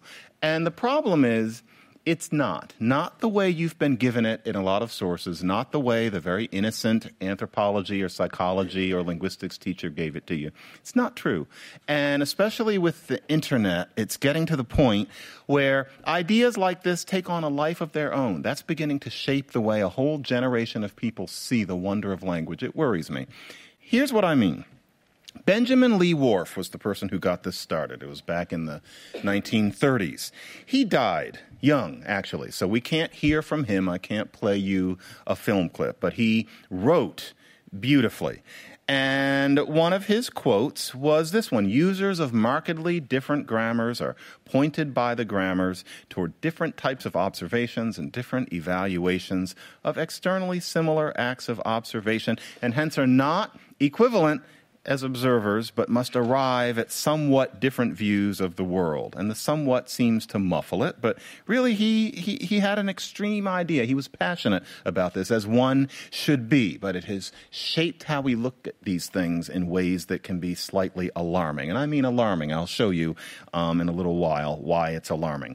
But he said, we cut nature up, we organize it into concepts and ascribe significances as we do, largely because we're parties to an agreement to organize it in this way, an agreement that holds throughout our speech community and is codified in the patterns of our language. The agreement is, of course, an implicit. Oh, that's a typo. He did not write "and" implicit. His English was marvelous. That's my issue because I have trouble with the language. The agreement is, of course, an implicit and unstated one, but its terms are absolutely obligatory. The italics were his. They were actually those small, elegant capitals in the original. We cannot talk at all except by subscribing to the organization of event. Cannot talk at all. Now, if you read the original work, it's very compelling. Apparently, he was also a great speaker, and yet he got around. And that idea has been kicking around ever since because you want it to be true. So if you learn French, for example, connaître versus savoir, to know. From English, you find it kind of weird that there are these two different ways of knowing in French. And it's a short step from there to your anthropology class, to thinking what, for example, journalist Mark Abley thought in his wonderfully readable book, Spoken Here, from, I believe, 2003. He's talking about English. My language allows me, somewhat clumsily, to get the distinction across. On the one hand, factual knowledge; on the other, acquaintanceship and understanding. But to a French speaker, that distinction is central to how the mind interacts with the world. You can't help liking that. You want it to be that way. Or you're reading the Times in 2004. The Kaweskar are people who live way down in Chile. It's a small and it's a threatened group. And there was a journalist, and he's top of the line, but language is just one of the things that he was interested in. And he wrote, because of the Coescar's nomadic past, they rarely use the future tense. Given the contingency of moving constantly by canoe, it was all but unnecessary. And so the idea is that these people don't have a future tense in their grammar because for them, apparently, that which is to come is not important because they have canoes. But you... But you keep reading. For all I know, that guy is out here today. But you keep reading, and you're still just thinking, well, people's grammar has something to do with the way they think. And you know what? That has been shown to an extent. There have been some psychological experiments that show that language can influence thought to an extent, but not the extent to which we're often taught it does. And so, for example, if you're speaking English, you talk about a long time. If you're speaking Indonesian, you say that too. Just trust me that that's what that means. Or in Spanish, you say mucho tiempo. So you talk about a lot of time. In Greek, it's the same thing. Now, that seems like a minor difference, but it turns out that if you are an English speaker or an Indonesian speaker and you are presented with a screen where what you're shown is a line that's gradually filled in until the blue part of the line hits the wall, and then an empty cube where water is coming up in the cube as if somebody was caught in the shower, and then finally the navy blue hits the top. If you're looking at those two things, somebody who speaks English or Indonesian is better at predicting when the blue hits the end of the line than the blue hitting the top of the square, because English and Indonesian, it's thought, talk about a long time, whereas in Spanish and Greek, you talk about a lot of time. Time is a quantity. And so it becomes more intuitive that you can predict when a line is going to hit the top of a cube and this thing is going to be more full in terms of a lot of or less of. Now, this is true of English speakers and Indonesian speakers, Spanish speakers and Greek speakers, and it couldn't have anything to do with their cultures. And of course, the people who are put through this experiment aren't told anything about it having to do with their grammar.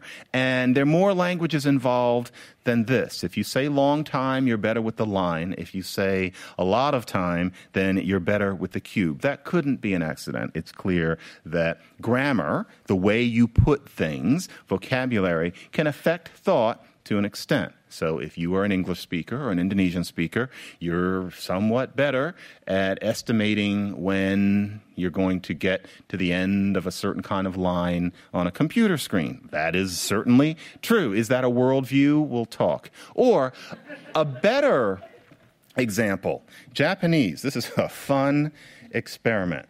Imagine that there's a table. Now, take some Nivea and put some droplets of it, like you're doing some sort of nouvelle cuisine, like bloop, just some droplets. Then take some Nivea and give the bottle a good hard squeeze, and it goes blats, and you've got a clump of Nivea. Then take something called Dippity-Doo, which was more popular about 40 years ago. I forget what it was for, but you can tell what it was like, hair, something. And so take a big clump of that and splat that out there. Now, loosen a big bunch of Japanese kids and then a big bunch of American kids on that table. And before everything is erased or eaten or on their faces, it has been found in a very robust experiment that if you ask the kids which two things go together, for the Japanese kids, it's the drops of Nivea and the clumps of Nivea that go together. So Nivea goes with Nivea, then there's this dippity-doo. For the American kids, almost to a man or woman, boy or girl, it's the clumps that go together. So big blotch of Nivea, big blotch of dippity-doo. Now, again, is that cultural? It seems to have to do with language, in that Japanese is the kind of language where you do have to be very sensitive to what things are made of. And so, two, you can see from those sentences that the word for two is ni. Now, if you look at the middle word, even if you don't know Japanese from your elbow, you can see that biru means beer. And so you can kind of look at the other sentences and get a sense of what word means dog and what word means apple. And we don't really care what that word no means. But look at the ones that are in bold. You have to use those little words. It means that the number is different depending on whether something is of animal material or beerly material. Really, it's things that are long. Apple-ly material. So that business with the Japanese and the American kids again shows that how your language works does affect how you process certain aspects of existing in very subtle ways that have nothing to do with what most of us would call living or significance. That is very much true. But that's just me saying it. And I have a bias. Suppose someone said, well, what's wrong with calling even differences of those kinds worldviews? And I just gave you 2 experiments because of the limits of time. I am aware of about 25 cases like that. There are probably 75. It's been shown, definitely, that grammar can affect thought slightly. But the question is where we take information like that. Who's to say what a worldview is? As with so many things, it's a matter of where you draw the line. A worldview. All the Nivea goes together. Well, it's not going to be only the Nivea. Maybe that's a whole worldview. To be Japanese is to see things in a way that we would call a worldview. So why harp on this? For the book version of this that I did called The Language Hoax, one interviewer asked me, so John McWhorter, why does this get into your trash so much? Why do you care so much about this? Here's why. There are 4 reasons. Reason number 1, that's the first reason, which is that you can see that I'm just trying to think of how I'm going to put the next thing. Language features do not correlate with what their speakers are like. And so if you take the Whorfian hypothesis the way it's presented, then what you're expecting is that you're going to learn the grammar of a language, you're going to learn how it goes, and in learning that grammar, you're learning a worldview, you're learning a pair of glasses, that the way people's languages work has something to do with what they are as people. But you end up being wrong in ways that don't taste good. You want it to be that way. So do I. But if you look at it from a global perspective, which unfortunately, for infrastructural reasons, no Whorfian fan I'm aware of ever has. If you look at it from a global perspective, you end up really stumbling on your shoelaces. So, Amazonian languages, one of them is called Tuyuka. They're these markers. You can't just say he's chopping trees. You have to add a little ending that indicates how you know that. So we can do that in English, but in Tuyuka, you have to do that. So you look at these endings. He's chopping trees, I hear. He's chopping trees, I see. He's chopping trees, apparently, but I can't really tell. He's chopping trees, they say. All of these. And as you can imagine, that's not all of them. These things differ according to tense and sometimes according to the sex of the speaker. It's magnificently complex. And you look at those. They're called evidential markers by linguists. And it's not only Tuyuka. There are many languages in the world that have these. And you think, and I've heard this said, that must be in the language because these Amazonians are uniquely sensitive to sources of information that, whether you see it or whether you hear it, has more meaning to them than it does to we. And, you know, there's an ideological aspect to it. We spiritually bereft Westerners who are focused on our iPhones and our psychological problems. But if you're in the Amazon, then you are sensitive to your environment in a way that we're not. We couldn't catch a moose, but they can hear a parrot and spit, and they've got it. That's the idea. One likes that idea. But then you have to look at the whole world. Is that really true? And it just doesn't go through. So, evidential markers. In Europe, there are really only 2 languages that have these evidential markers. And really, those 2 languages are one language. And if a Macedonian is here, I apologize, but you know what I mean. Bulgarian and Macedonian are the same language, and they have evidential markers. Are Bulgarians really the most skeptical, environmentally aware people in Europe? Does that make any sense? Have you met any Bulgarians? I happen to be good friends with a whole family of them. They are wonderful people. I would not say that the first thing I would think of them is that they would be good at yanking a parrot from a tree, or that they are especially skeptical. Skeptical. Wouldn't that be, for example, the French? Maybe the Greeks, if we're going to deal in stereotypes, but instead, it's only in Bulgarian and Macedonian. Native American languages. These are languages developed by people who were living on the land. It helped to be sensitive to one's environment when one lived in it, unlike many of we Westerners. But then if you look, the evidential markers are most common on the West Coast, but not the East Coast. Now, really, I think living would have been easier on the West Coast than the East Coast. If I was going to have some evidential markers, I would hope that I would be somebody who is living in New England when it's snowing and it's hard to find a bear or something like that. Wouldn't you want to be sensitive to whether you saw it or heard it or whether it was hearsay? But no, it's most common out in sunny California and whaley Oregon. Does that suggest that these evidential markers are cultural, or does it suggest that they're distributed according to something that science has such trouble with? Chance. It's just fortuitous. Some languages develop evidential markers because some languages develop all sorts of things, like a subjunctive marking set of endings in many European languages. Kind of odd around the world. I don't think Europe is an especially subjunctive place. It just happened. It's the same thing with evidential markers, and especially since evidential markers are extremely rare in Africa and Polynesia. Now, to say that people are extremely aware of sources of information is another way of saying that they're skeptical. Frankly, it's another way of saying that the people are intelligent. Well, there don't seem to be very many evidential markers in Africa or Polynesia. What are we saying about the people that don't have them? Isn't it a little more congenial to the way I think most of us think to say that these things happen by chance and to marvel at that? So, the cultural problem doesn't work. Reason 2. Often we're told that the language creates the thought pattern when it would seem rather obvious that it's the other way around, and you're not supposed to say that. But, you have to say it. So, for example, culture is certainly expressed in language. It's not that there aren't different human cultures. The question is whether it's your grammar that creates it. So, for example, it's been said that the Inuit have a great many words for snow. The exact number seems to differ that is given, but they have more than we do. Now, one way of looking at it is to say that they do not have more words for snow than we do. To tell you the truth, from what I've seen, and I happen to have been caught in the crosshairs between the extremists on both sides of this, I would judge that the Inuit do have more words for snow than we do. It's not 300, but it's at least twice as many words. But the question is it really that they have so many words for snow and that shapes their thought?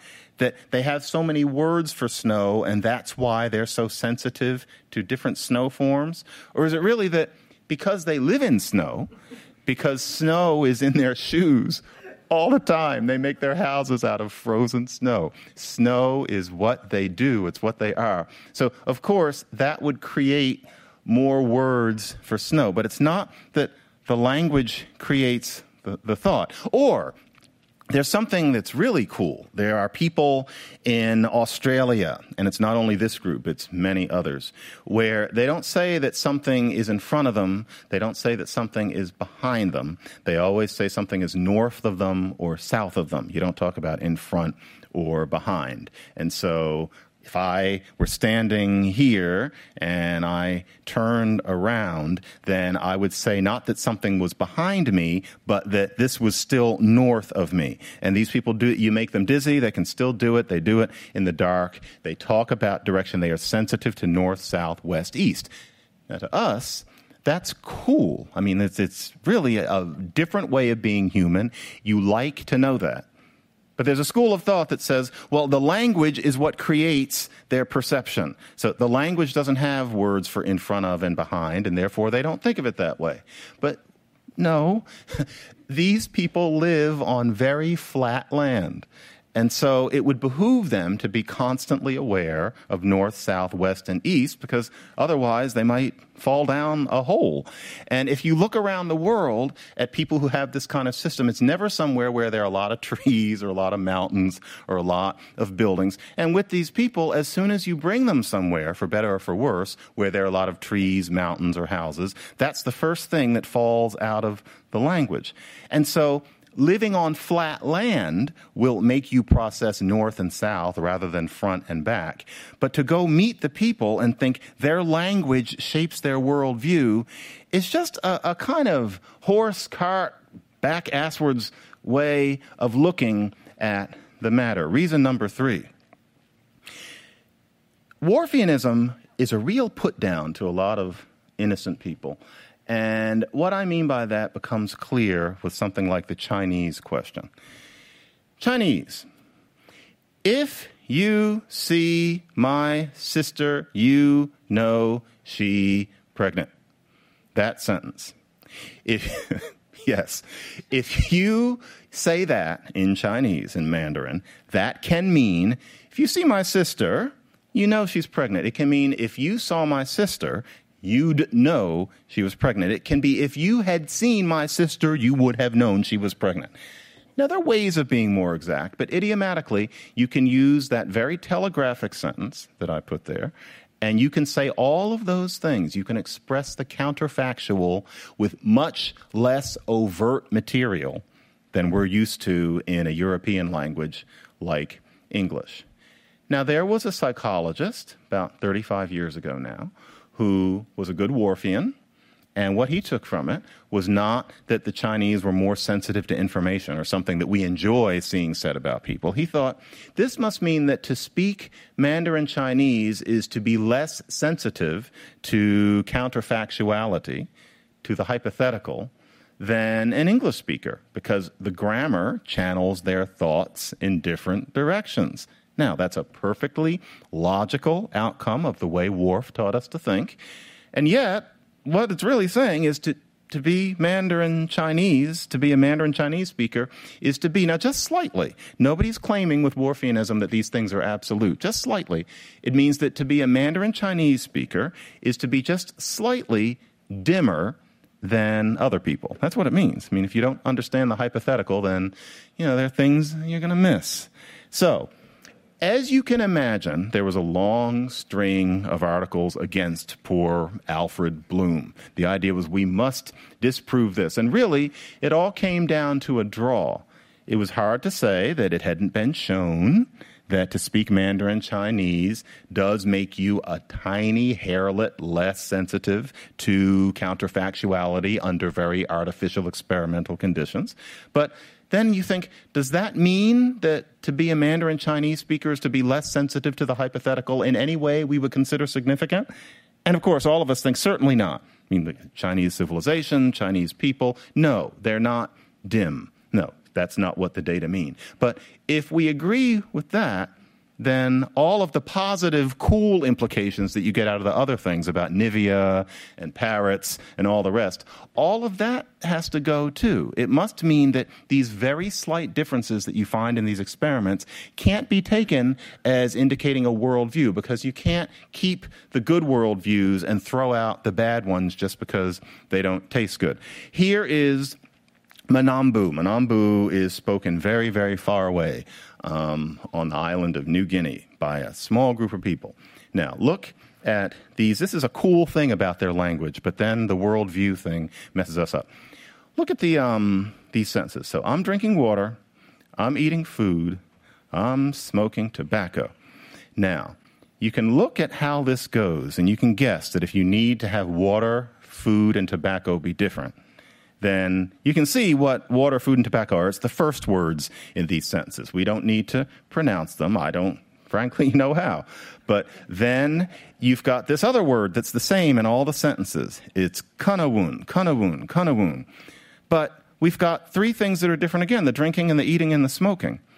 And the reason is because in Manambu, those words are all the same. There is no such thing as a word for drinking, or if there is, nobody uses it much, and it's probably considered pretentious.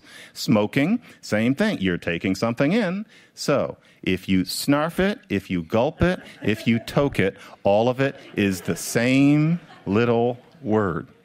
Now, that in itself is cool, and it's common in a lot of languages of that area. It's not just something freaky about Manambu.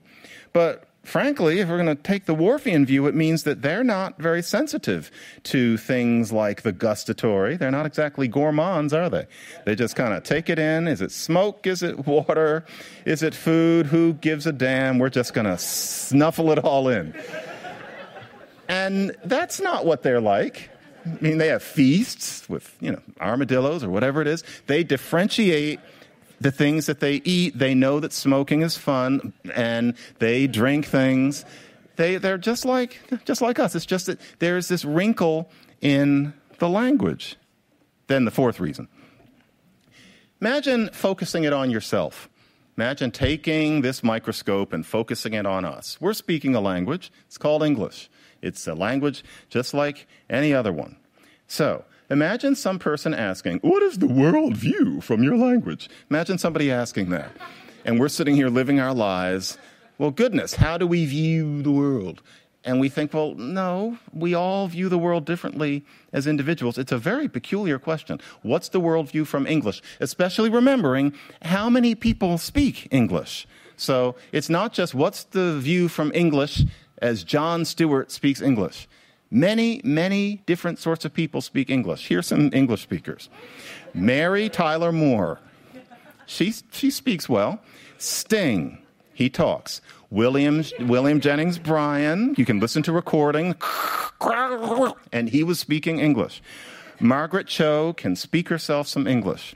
Charlie Chaplin was an English speaker. He did not speak any other language. Lena Dunham has a native language. That language is English.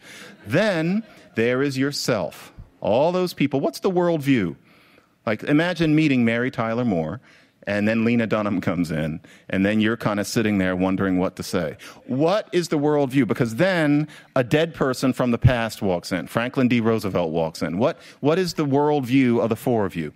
Notice that the whole conception is absurd. Okay, why is that different when it's applied to some other language? I don't really see how it is. And so, languages are like soup. And what I mean by that is that they're all much more complex and specific than they need to be. It's not about culture. All languages overdo it in some ways, in ways that are no more predictable or connected to anything psychologically specific or cultural than where in a pot a soup bubble emerges at any given time. Have you ever looked at soup? It's kind of going, and eventually there's going to be a bubble. And it might be in the front. It probably won't. It might be in the middle, but not exactly in the middle. And once you've processed that one bubble, there's going to be another one somewhere, and you can't know, nor could any scientist. It's called chaos theory, which is a cover for really one doesn't know. One can't know. Languages are just like that. So some languages have evidential markers just because. What's interesting is the markers. Some languages, it doesn't matter how you take things in, just because. Some languages distinguish he from she, like English. Just as many languages don't. Why do we and they not? There's no more reason than that dust particle happened to go up your nose instead of down your shirt. These things cannot be predicted. Language is marvelous this way. So, why does Whorfianism get into my trash in summation? Like, why? Who cares? Why does this matter so much? Why would anybody write a whole book about that instead of the joy of the history of the English language or, whatever you're going to write about? One, because it's not true. It's not true. And with the media as it is today, you hear everything more.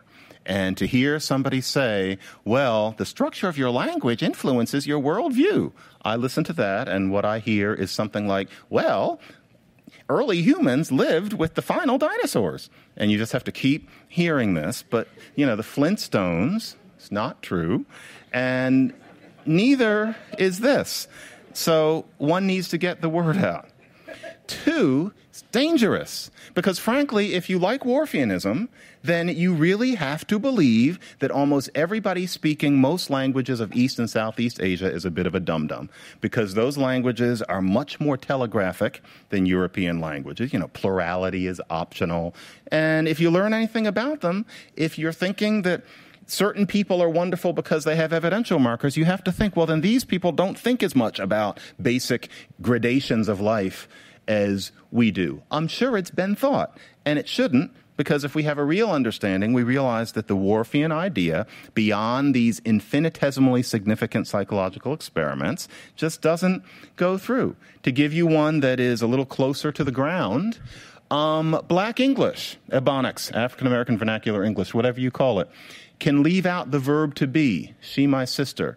Now, if we're going to take Whorfianism, as we're supposed to, that means that to be an inner-city black person is to not be as proficient at thinking about the notion of equation as other people. How could you not? It happened. In the late 60s, there were a couple of thinkers who used that paradigm to suppose that. Why would they not? They were just going on the basis of what we're often told is science. Whorfianism is dangerous, or it's condescending.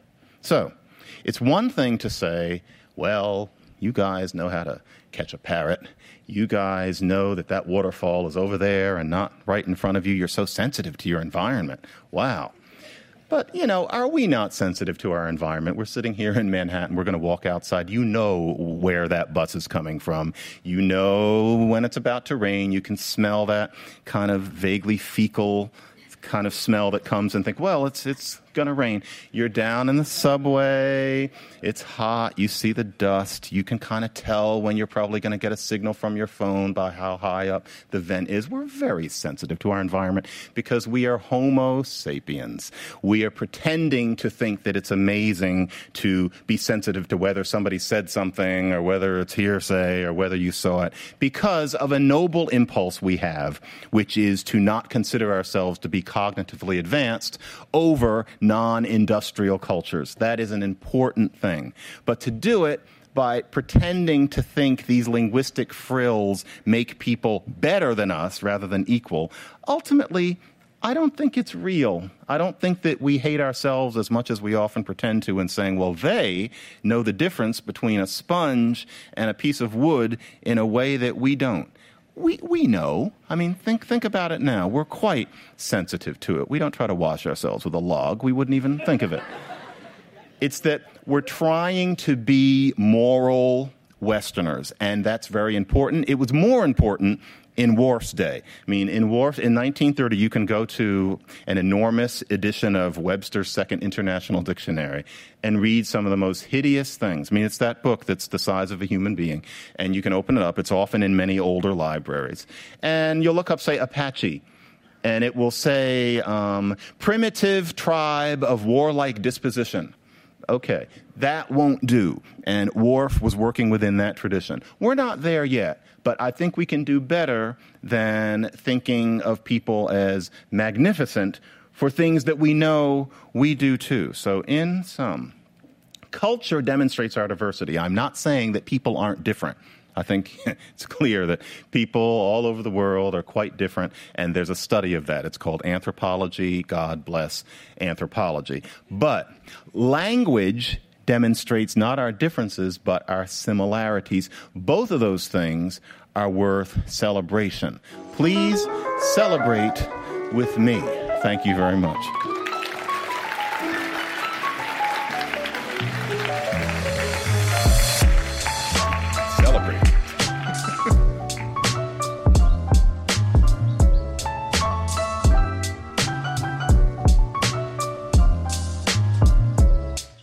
I'm glad you stuck around, and I hope you enjoyed all of that. I'll be traveling and away from the show early on next year, but we've got a few episodes I've pre-recorded for you, and maybe we'll have some other surprises in store as well. In the meantime, I really do hope you have a refreshing holiday break and get to spend some time with your loved ones as well. The 80,000 Hours podcast is produced and edited by Kieran Harris, audio mastering and technical editing for this episode by Ben Cordell. The video version was put together this time by Ryan Kessler.